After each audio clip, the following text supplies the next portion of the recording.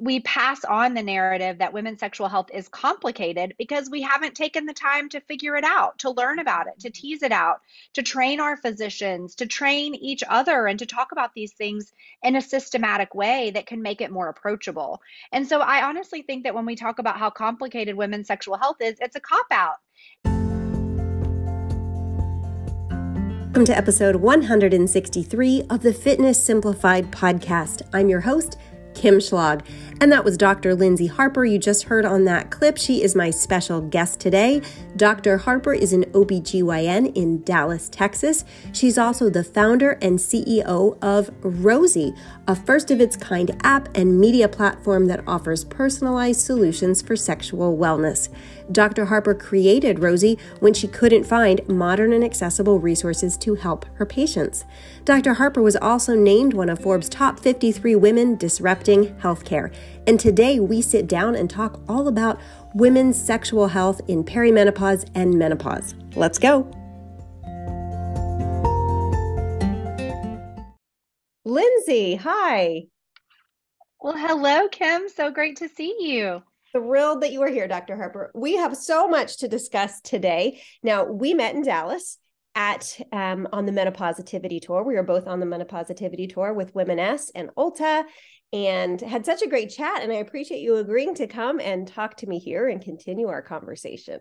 I'm happy to do it. That was such a fun tour. I loved the energy that we all had, that the room had. Like you could just feel that, people want to talk about all these things that we're so passionate about. And it's so fun to get that feedback and feel that, excitement.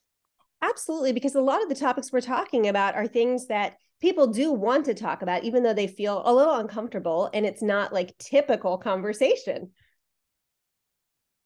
So, Right, exactly. That's always been my experiences. Oh, all right, sorry. Is there a lag? I think there was a little bit of a lag. Let's see what's going on. Okay. We'll just keep Okay. talking and we'll work it out. Listen, let me ask you this question. You mentioned to me backstage that so often the conversation around women's sexual functioning is in terms of it's complicated. And then you ask but is it though? Is that the problem?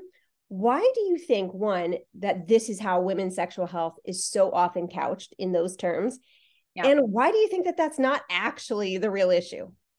Yeah, it frustrates me to no end when I hear women's sexual health, women's sexuality described as complicated because, while there are many different aspects of our life that affect our sexual health, I think it's no different than our fitness, right? Like there are things that we've learned that might affect our fitness. There are things that we do that might affect our fitness. There are medical things about us and mental health things about us that affect our fitness. But at the end of the day, we can break all of those down. All of those different aspects are available to us. And I think we pass on the narrative that women's sexual health is complicated because we haven't taken the time to figure it out, to learn about it, to tease it out, to train our physicians, to train each other, and to talk about these things in a systematic way that can make it more approachable. And so I honestly think that when we talk about how complicated women's sexual health is, it's a cop out. And I don't appreciate it because it doesn't do any of us any favors. We've put it in this mystery box that is really hard to approach, really hard to talk about, rather than saying first A, then B, then C, then D. And in each of those categories, here are the solutions. And that way it feels approachable and attainable and hopeful for women. But when we say it's complicated, we kind of set it to the side and we don't really visit it again because we don't even know where to start. So I think we do women a big disservice to ourselves, right? Because I think we might think that as well, because that's what we've been taught, but also as a society and as a medical community when we repeat that narrative. Yeah. And it seems like with both scientific inquiry and with physician training, women's sexual health is lagging far behind men's sexual health. I read somewhere on your website that there are 26 FDA-approved medications addressing men's sexual dysfunction and only 2 that do the same for women. Yes, and those 2 are not routinely covered by insurance, so they're, $700, $800 a month for women, where men, the FDA-approved medications, many of them are now generic, so they're getting them for $4, and the prescribers that prescribe the FDA approved medications for women are few and far between because these drugs haven't been well publicized or covered. So there's a huge discrepancy, not only in the number of available interventions, but also the insurance coverage for those interventions, the physician training for those physicians. And at the beginning of the problem is the research and development for these solutions, right?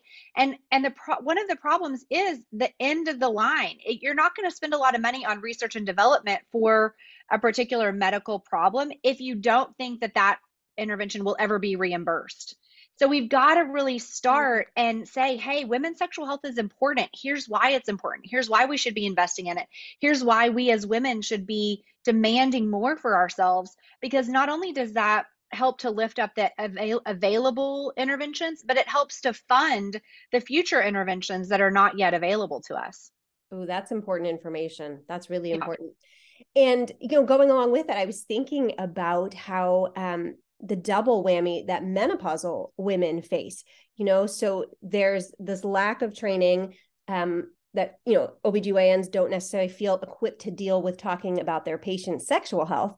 Right. And then we get to the part of menopause, and so many OBGYNs lack training in menopause and how to manage that. And so now women who are in menopause and having sexual health problems, they've got this big double whammy, right? Sure. Who's helping Yeah. them? Exactly. And that's, honestly, it's exciting to hear the conversations that are happening and to be a part of those. But there is such a gap between where we are today and where we need to be, and really what we as women need and deserve and have access to. And I think that when we think about sexual health during and after menopause, a huge problem is lack of lubrication, vaginal dryness, which can result in sexual pain. And actually, most OBGYNs are pretty good at managing that. It's actually very straightforward in terms of a lubricant or, a vaginal hormone to increase lubrication if you're a straightforward low risk factor patient. It becomes a little bit more complicated potentially with a history of breast cancer or something like that. But we are pretty good at managing that. I would say where we kind of fall off is evidence-based treatment for those more global symptoms like insomnia, like hot flashes, like, cognitive decline, osteoporosis, heart disease, things like that, because the information has been so mixed. And there are a lot of us trying to clear up that misinformation, both to women and patients, but also to healthcare providers, because there's a huge gap between where we are today and where we need to be in addressing those really common and bothersome and overall detrimental, symptoms for women. Yeah, let's talk about some of these symptoms. Let's talk about some of the most common concerns that women over 40 might bring to you. So talk to me more. You were talking about, the need for vaginal lubrication. Yeah. The term I know is genitourinary syndrome of menopause, which is quite a mouthful, but I definitely think it's a step up from the old term, which was vaginal atrophy, because Yeah. that has a lot of negative connotations. Like our vaginas are just like shriveling up and dying here, right? Yeah. I do think it's good that they changed the name. Tell us more about what is that and why does it happen? Yeah, I really like the name change too because it encompasses the full picture of things. So just to break it down, genito, which means like the genitals, right? So the vulva, everything you can see on the outside, which is the labia, the clitoris, the urethra, and then urinary, genitourinary. So urinary refers to the urethral tract, so where the urine comes out. And then genitourinary syndrome of menopause. So we call it GSM because it is quite a mouthful. But syndrome just means a set of symptoms. And then obviously menopause. So those symptoms are related to menopause. And this all goes back to the decline of estrogen and actually testosterone as well that we experience, definitely after 40, but particularly as we continue to age, those numbers just decline pretty rapidly. And estrogen has many functions in the vulva and the urethra. One is to keep the tissue nice and thick, right? So that it can tolerate friction like during intercourse or penetrative sex. The other is to create its own natural lubrication. And that natural lubrication keeps it at a certain healthy pH, which keeps good bacteria high and bad bacteria low. And these can prevent things like vaginal infections and urinary tract infections. So when the tissue of the vulva and vagina starts to thin, it becomes less elastic, so it's less stretchy. It stops creating its own moisture, and also the bacterial composition changes because of the lack of moisture, then we are kind of ripe for problems, right? Sexual pain, tearing, like little micro tears after and during sex, increased bacterial and yeast infections, and also those urinary tract infections. So it all happens in a concentrated space, but there's many different things that are going on, which can result in different symptoms in the vulva and vagina. And what kind of symptoms are most common if somebody is experiencing GSM? I would say the most common that people report is sexual pain, and they don't come in saying necessarily, I have vaginal dryness. They usually come in saying, I'm having pain with sex, and not necessarily connecting the two things. That happens in about 50% of women during and after menopause. And so, and other women might notice just the need for more lubrication. So they might never come to the physician because they can use over the counter lubrication and solve that problem for themselves because it's not as dramatic.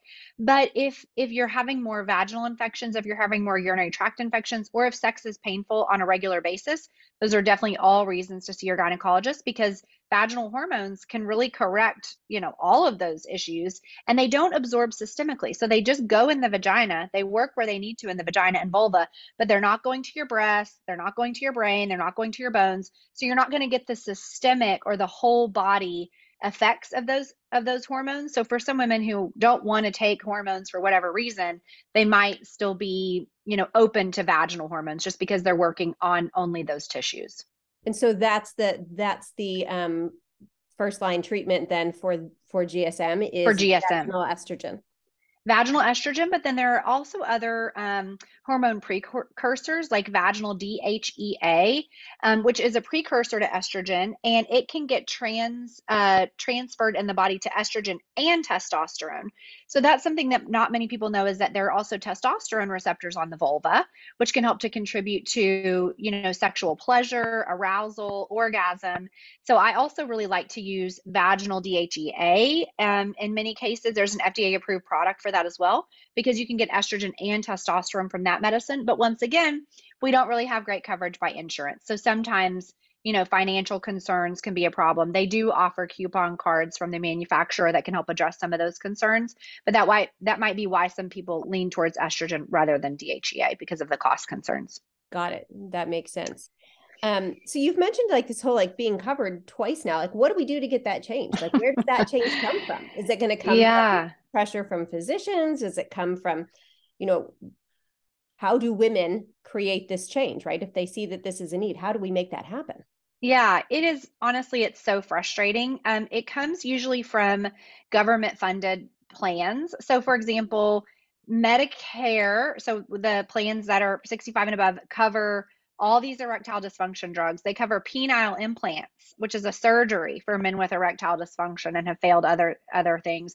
I worked at the VA in an erectile dysfunction clinic as a medical student.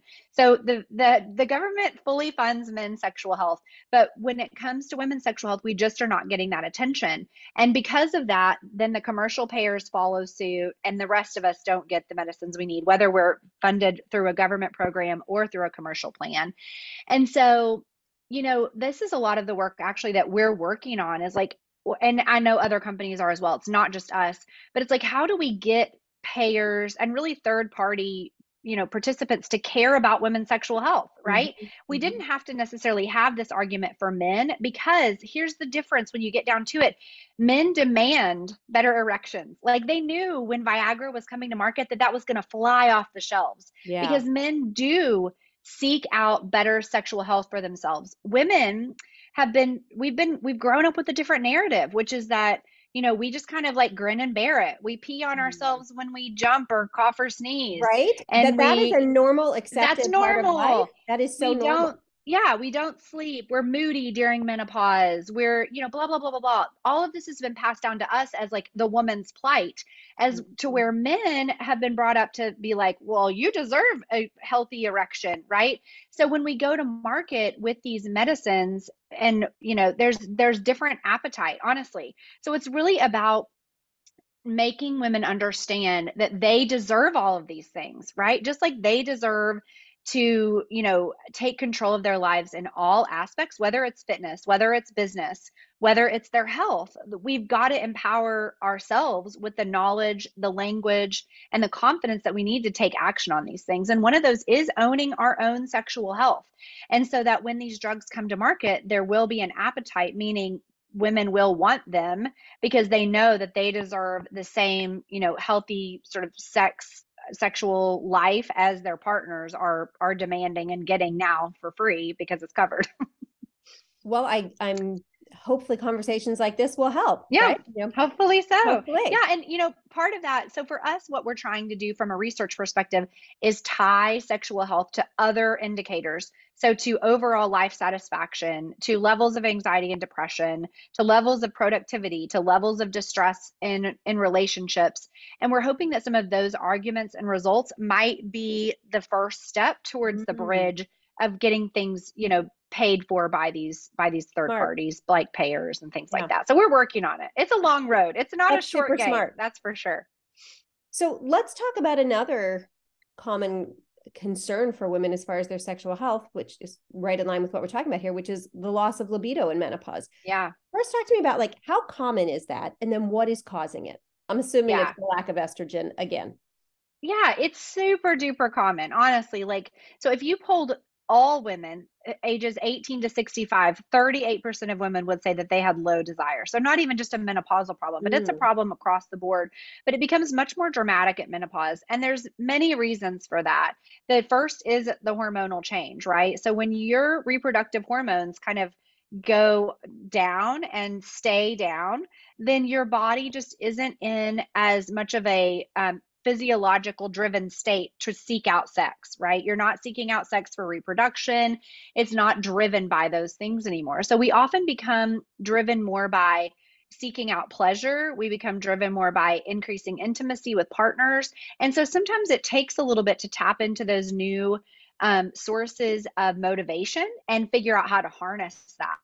So for many women, what we talk about is the difference between spontaneous desire, which is what we might experience when we're younger, driven from a more physiologic place, switching over to responsive desire, which is more like, okay, I want to be intimate because I want to seek pleasure. I know this feels good and I know it's good for my health. And secondly, I want to increase intimacy with my partner. And so in that model, sometimes we have to seek out things that kind of turn us on, right? And that increase our libido. So that could be, reading a sexy book, which we, found under some of our grandmother's beds when we were growing up, right? So this is not a novel idea, but what is novel is now we have the data to back it up. So for women who say that they have low desire, definitely there are FDA approved medications for those women, and hormonal replacement can go a long way, but it can be as simple as sort of getting the engine going, right? So reading erotica, or one of my favorite sex therapists says, you don't have to wait to get horny to have sex. You can have sex to get horny. So it's kind of like going to the gym, Kim, which you might, advise your clients, I'd rather really kind of sit on the couch and watch Netflix and have a glass of wine. But I know that if I get on whatever, if I start to lift or if I get on the Peloton or whatever I do, that I'm going to feel so good, and if I can get that thought process ingrained into my habits, it's just like that, where we know that there's a reward for us at the end. So, but we have to think about it a little differently than maybe we once did. But all that to say that there definitely is a hormonal component, which can lead to dryness, which can lead to pain. If you're having pain with sex, you're not going to want to have sex. That's a very logical progression. So that needs to be addressed. But also if if your estrogen and testosterone are low, generally speaking, then sometimes it's worth a conversation with your provider about systemic hormone replacement therapy as well. So the point of me saying all of that is that it's very common, but it doesn't have to be your situation if you don't want it to be. There are interventions that can improve desire, both behavioral, so things we can do without medicine, but also things that involve medicine as well. Yeah. So the hormonal piece, like you said, if you're having pain, that's certainly not going to help. And then we just think, I was just reading in a group I'm in this morning of menopausal women, and this woman, it was 3 paragraphs about how she feels so terrible. She's so moody. She's like, I've only been married 4 years. I have this great husband. I'm always yelling at him. What is wrong with me? I'm just so moody. So we have all of these other thing Right. that's happening mentally, right? And whether Totally. we're tired because we've been up with hot flashes, and even just Right. our life circumstances when we get to menopause, right? We have our teenagers where we're Right. helping, and our aging Aging parents, parents. right? And so it's like Exactly. this whole cluster of circumstances that is where Absolutely. like a real And holistic approach, it seems like it's going to be necessary to help here. absolutely. We need support from our providers. We need support from our peers. We need access to, all the tools so that we can make informed decisions about what is best for us in our specific circumstances. And I'm super passionate about that because I think we as physicians can recommend things, but if they don't land with our patients are never going to follow through. They're never going to be, adherent with what we're recommending. So it's really all about that shared decision making. What's available to you is my job to present, right? And then you get to pick what feels right for your life, for your personal preferences, and the specific problems that you're experiencing. But you're right, it's not just hormones, it's also not sleeping. It's also mood changes, which are so real. We identify those and call those out in puberty, right? We know our kids are going to be moody in puberty, and we kind of take it on our own as our own fault during menopause as like, oh, she's so grumpy. And it's like, well, no, that we are having major hormonal changes that result in changes in the brain that show up as mood symptoms. So when we're not addressing each and every one of those, then there's definitely going to be effect on sexual function for sure.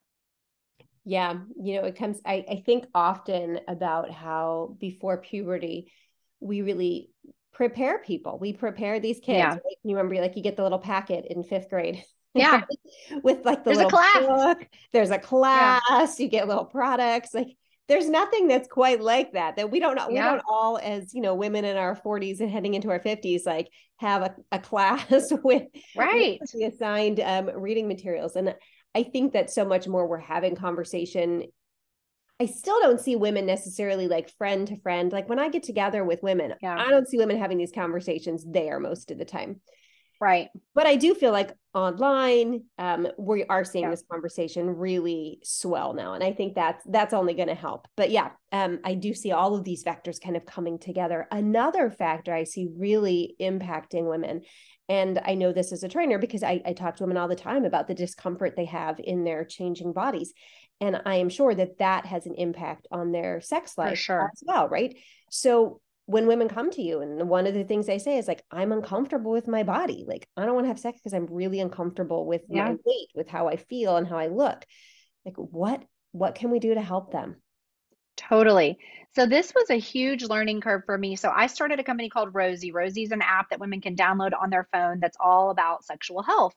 And something that we learned very early on that was not well identified, at least in the medical literature, was how common body image concerns are. 67% of users on our platform report that they have a neutral to negative body image. And so I would, really, we leaned into that very heavily and partnered with the therapist and said, hey, how can we help our users with this concern? Because it's clearly such an issue for so many of us. And, I think that we're raised, and I hear it in my own words, which I've worked really hard to change over time, but I know where it came from, right? We or grow up as girls, as women, hearing our moms and our sisters complain about their bodies incessantly. Oh, my arm in that picture, or oh, like my belly is, pooching over my jeans, or I look so fat, like let me retake that. And so whenever I started learning more about this, I intentionally now am like, whatever, like I look how I look, and my goal is really to feel good in my body. But that is not just an overnight thing, right? The work really happens in how we talk to ourselves, both the words we speak out loud and the words that we are saying to ourselves internally. And I learned from one of my really good friends, Sasha Shilcutt, who's also a physician, and she works with a lot of other physicians on leadership training and things, that we can be our own worst enemy. Like, we are our internal narratives about our abilities in our day-to-day lives, but about our bodies as well. Sometimes are, the worst things that we can poison ourselves with. So if we can work on, removing maybe one of those thoughts or replacing one of those thoughts each day, and maybe it takes 3 or 4 years to kind of get to a place where you're not talking meanly to yourself on a regular basis, and you just get to a place where you're like, this body made 3 babies. This body, helps me to do my job that I love to do every day. This body can lift, whatever, however much weight. This body can bike, 20 miles, whatever it is. It's like the marker of sexuality doesn't have to be flat abs and, bony arms. Like that's not necessarily what it's all about. There are other ways that we can feel really powerful and come to not only ourselves but our partnerships feeling empowered and full of zest for relationships and for intimacy that don't involve losing weight. And I think that that's so important for us to kind of internalize, not only for other people around us but more importantly obviously for ourselves. Yeah. Good stuff. I'm reading a book with the women in my Aging Stronger Society. That's my monthly membership. And we started a book club. And we're reading the book called More Than a Body. I don't know if you're familiar with that book. I'm not, but it sounds good. It's a fantastic book. Two sisters, they're twins, Okay. PhDs, and they wrote this book. And it's all about how we as women have learned to self-objectify ourselves, that we look at ourselves from at some point, usually in our childhood, and it can happen pretty early on.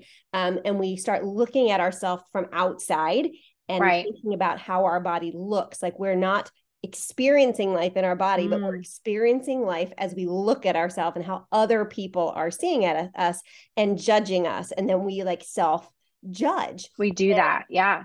And one of the things they say is that our body is an instrument, not an ornament. And so that we should be looking at how we can experience life rather than how we're looking as we're experiencing life. The book is fantastic. I love that. Change how we're trying to experience this. And what you were saying there about our thoughts is so important. Whenever we're trying to, shift our thoughts, like really recognizing those thoughts is the first thing, like thinking like, exactly. Oh my gosh, like, did I just say out loud something about bat wings or whatever it is? Like even that first step of noticing how negative we are, either in our mind or out loud, is such a big first step to being then able to like ask ourselves, like, is that a useful thought? Right. How does that serve me? Yeah. And then, trying to replace it with, something totally different. Important conversation. I could talk forever about that one. And like you said, it's not necessarily like, oh, right, I shouldn't be mean to myself. And so now I'm not. Check. Yeah. It can be a longer process, but really just starting even with that, just noticing that we're doing it is really impactful. Right. And one of my favorite like rubrics is like, would you say that to your friend? Yeah. Like would I tell my friend like her arms are looking bad? Absolutely not. Never. Like I want to be my friend's biggest cheerleaders and I will build her up or them up as much as I possibly can. So how can we come to ourselves with that attitude, So I think that helped me a lot. Like how would you talk to your best friend or your daughter? You know what I mean? Yeah. Could you imagine like I would like viciously attack somebody if I heard them saying the things that people say to themselves. So, like if somebody was saying to my friend the stuff that I used to say to myself, I'd be like, oh no, we're not doing that. Yes, right. Exactly. We're not doing that. Right. So yeah, it's a really great kind of litmus test for ourselves to be like, okay, would I say this to my daughter? Would I say this to my friend? Would I actually say this to anybody? Right. To anybody but myself. Anybody. We probably exactly. Really good litmus test. So you brought up Rosie, and that's definitely something I want to talk about. This is a tool you have developed to help women of all ages and all life stages with their sexual health. So tell us what is Rosie, and then tell us how it works. Yeah, so Rosie is an app that women can download on their phones, and you can download it completely for free. So when you onboard, there's a welcoming message about how you are not alone, that 43% of women are struggling with a sexual problem. And to me, that still blows my mind that nearly half of us have something that we, need to and want to work on, but still we're struggling with where to go for these problems. And that's really why I wanted to create Rosie. So my background, as you mentioned, is that I'm an OBGYN, and I was hearing these complaints in the office all the time. And it was breaking my heart because not only did I not know how to help my patients, but they were struggling so much with all of this shame, all of this anxiety, feeling like their relationship was doomed, feeling like they were such a terrible person. But I was hearing these same stories over and over and over. And so it's like, hey, we can't all be doomed. All of our relationships are not over. Like we're not all broken. Like there's so much more commonality than there is, disaster in these stories. And so the platform really is meant to connect women with evidence-based education so that you're not having to, Google about a sexual problem, because I don't think most of us want to do that. It's also meant to connect women with behavioral tools. So kind of like we talked about with erotica earlier, there is a library of erotica on the platform, but we also do a lot of work around cognitive behavioral therapy exercises, which are proven to improve sexual health, around communication with healthcare providers and with partners, because so many of us find these things just completely impossible to talk about. And then we also have community where women, just like you were talking about on a forum, can discuss these things with one another, and coaching, both in a group format, which is my personal favorite, because I love that connection that happens when you hear someone mirroring back your own story. Like that just warms my heart so much. But then we also have personal coaching too, if you want to create a really specific action plan with, someone who's an expert and really non-judgmental and open about and has heard everything. Then that's what the personal coaching is there for. So really meant, like, the way that I imagine Rosie is an island of evidence-based sexual health resources for women, ages 17 to 100, when I hope we're all still having sex and enjoying, that part of our lives. So, yeah, that's what Rosie's all about. How did you come up with the name Rosie? Well, so the idea for Rosie and the name of Rosie came to me in a car ride home. I was in the car with my husband, and I was like, oh my gosh, I think I want to do this. And then, like, dot, dot, dot, maybe like 10 minutes later, and I think I want to call it Rosie. And the reason why is because Rosie to me is optimistic. Rosie can be the name of a person. So, like, I love the idea of Rosie, the platform, having a personality that makes you feel warm and comforted and connected. Rosie also has a romantic connotation, like offering a rose, but also from like a geeked out doctor perspective, when the vulva and vagina become aroused, they're engorged with blood, and they have, more of a red or rosy tint. So there's like many meanings, and the fact that we were able to like get the name and trademark it is still like crazy to me, because it's a really easy word to say. It's a common, it's a common word to spell. So I'm really proud of the name of it, and I still like am really drawn to it, even now. So. Oh, that's fantastic. And how can someone find it? If they're like, okay, I'm interested in exploring this, how do they find it? Yeah, so you can go to the App Store, both in Google and Apple, and just search Rosie, Rosy. Or you can go to our website, which is meetrosie.com, meetrosy.com. And on Instagram, we are at meet_Rosie, Rosy. So you can find us any of those places, get to know us better as a brand, and our mission, which is to erase shame and isolation for women across the globe that are experiencing sexual problems. That's fantastic, Lindsay. That's really fantastic. Thank you. It's one of those things. I feel like there's so many, you think you meet people and you're like, what do you do for work? Right. And yeah. When you put it all together, it's just like so many different areas of our lives that need experts, right? That need somebody who's passionate about like solutions and tools. And I'm really thrilled that you have, found this passion and found a way to help people and connect with them in such a way. I think done wrong, it could really like turn people off. Like, I don't going on a website about sex. Like, I'm not totally about that, right? But you do it in just such a classy way. And I love that it's evidence-based. Like, what a fantastic thing. Like, I think women are going to feel really comfortable. Just when you go on your website, you can tell like, okay, people are going to feel comfortable here. I hope that's our dream. Thank you so much for saying that, because that is exactly how we want women to feel, is comfortable and safe and cared for, and not alone. I think that's the biggest deal. That's a big one. I think a lot of women, specifically women in menopause, definitely feel alone. Like they don't even know what's happening to them. Right. Let alone connect that it's happening to so many other women, and that there are tools out there to help them. Exactly. Well, and that's honestly, I was just going to harp on why education on these topics is where we all have to start, and why it's so important. Because when you're going through something tumultuous and you don't even know what it is or how to name it, you can't search for it. You can't find groups that are going through it. You can't find solutions because you don't even know how to name it. So that's why this education, the Menopositivity Tour, all of the work that you do is so important, to just help people put a name to an experience so that they can connect with the resources that they need and deserve. So I appreciate you so much. Oh yeah, that's really important. When my very first symptoms of menopause appeared, I had never connected. First of all, I was in my early 40s. So that to me was something that old, and I'm putting old women, older yeah, people, air and I quotes. had never ever heard the term perimenopause, let alone thought that I was in it. And my first two symptoms were vertigo, which that's terrifying, Yeah. and electric zapping sensations, which you can get all over your body. But I had them in my head. And so Oh, I was wow. like, something bad is happening. Yeah, like Something I'm not definitely good is dying. afoot here. Yeah, I'm dying. Yeah, Some kind of diagnosis is imminent, and it's going to be a really bad one. And so really connecting women to the information so they can wait. How less scary would it be for a woman who's exactly. 40, 41, 42, 43, 45 to know, like, oh, here's a whole list of things that could potentially happen. And if one happens, like, all right, noted, that could be menopause. Like, obviously still talk to your doctor, but it's not as scary when you realize, like, wow, this is a normal life stage and I'm Right. expecting these things. So Yeah, good point for sure. look, I want to end here. I always like to ask everyone who comes on my podcast what they're doing to move their body and work out so it can inspire the other women here. So what do you do for workouts, for moving your body these days? Yes. Oh my gosh. I love to work out. I love to work out so much more than I love to eat, right? So I work out with a trainer who I have been with for so long. And actually, she became my patient. I delivered her babies. So Oh, we're thick as thieves at this point. And also, I have a Peloton, which I became obsessed with when I found out about Power Zone training. I had a Peloton for years. And then one of my friends, another physician, roped me into Power Zone training. And that has been like a kindling to my fire. I love it so much. So what do those you are the love about it? two. I love the accountability. I love the schedule. Like I'm just a very kind of scheduled person, and if I don't have a schedule, then I'm probably not going to do it.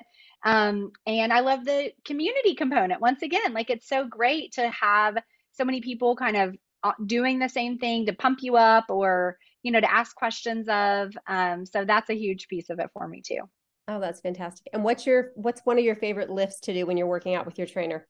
Oh my gosh. I don't know. I guess we do a lot of like kettlebell stuff. And so I don't know, is there like I don't know if I have a favorite lift. I just like to get together and talk. So she just like makes me work out while we talk. And that's what I love most about it is we're just like get to gab for an hour. That's fantastic that you have that, right? So that, on Yeah. days when you might not feel like doing it, you're like, oh, okay, I get to go Yeah. talk with my friend. Exactly. Like I'm going anyway, so I might as well work out while I'm there. Fantastic. Dr. Harper, remind everybody again, where can they connect with you and Rosie?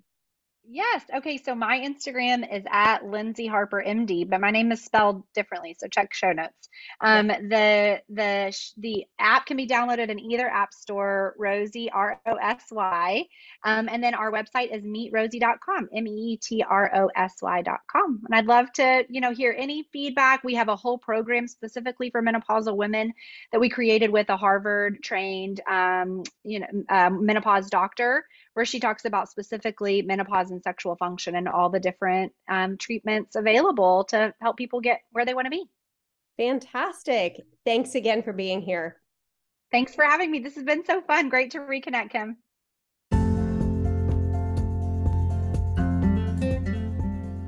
Thanks for listening to this episode of the Fitness Simplified podcast. I hope you found it motivational, inspirational, educational, organizational. If you did find value in this episode today, it would mean a great deal to me if you would leave a rating and review on whatever podcasting platform you are listening to this episode on. It really does help to get this podcast in front of other people. Thanks so much for being here.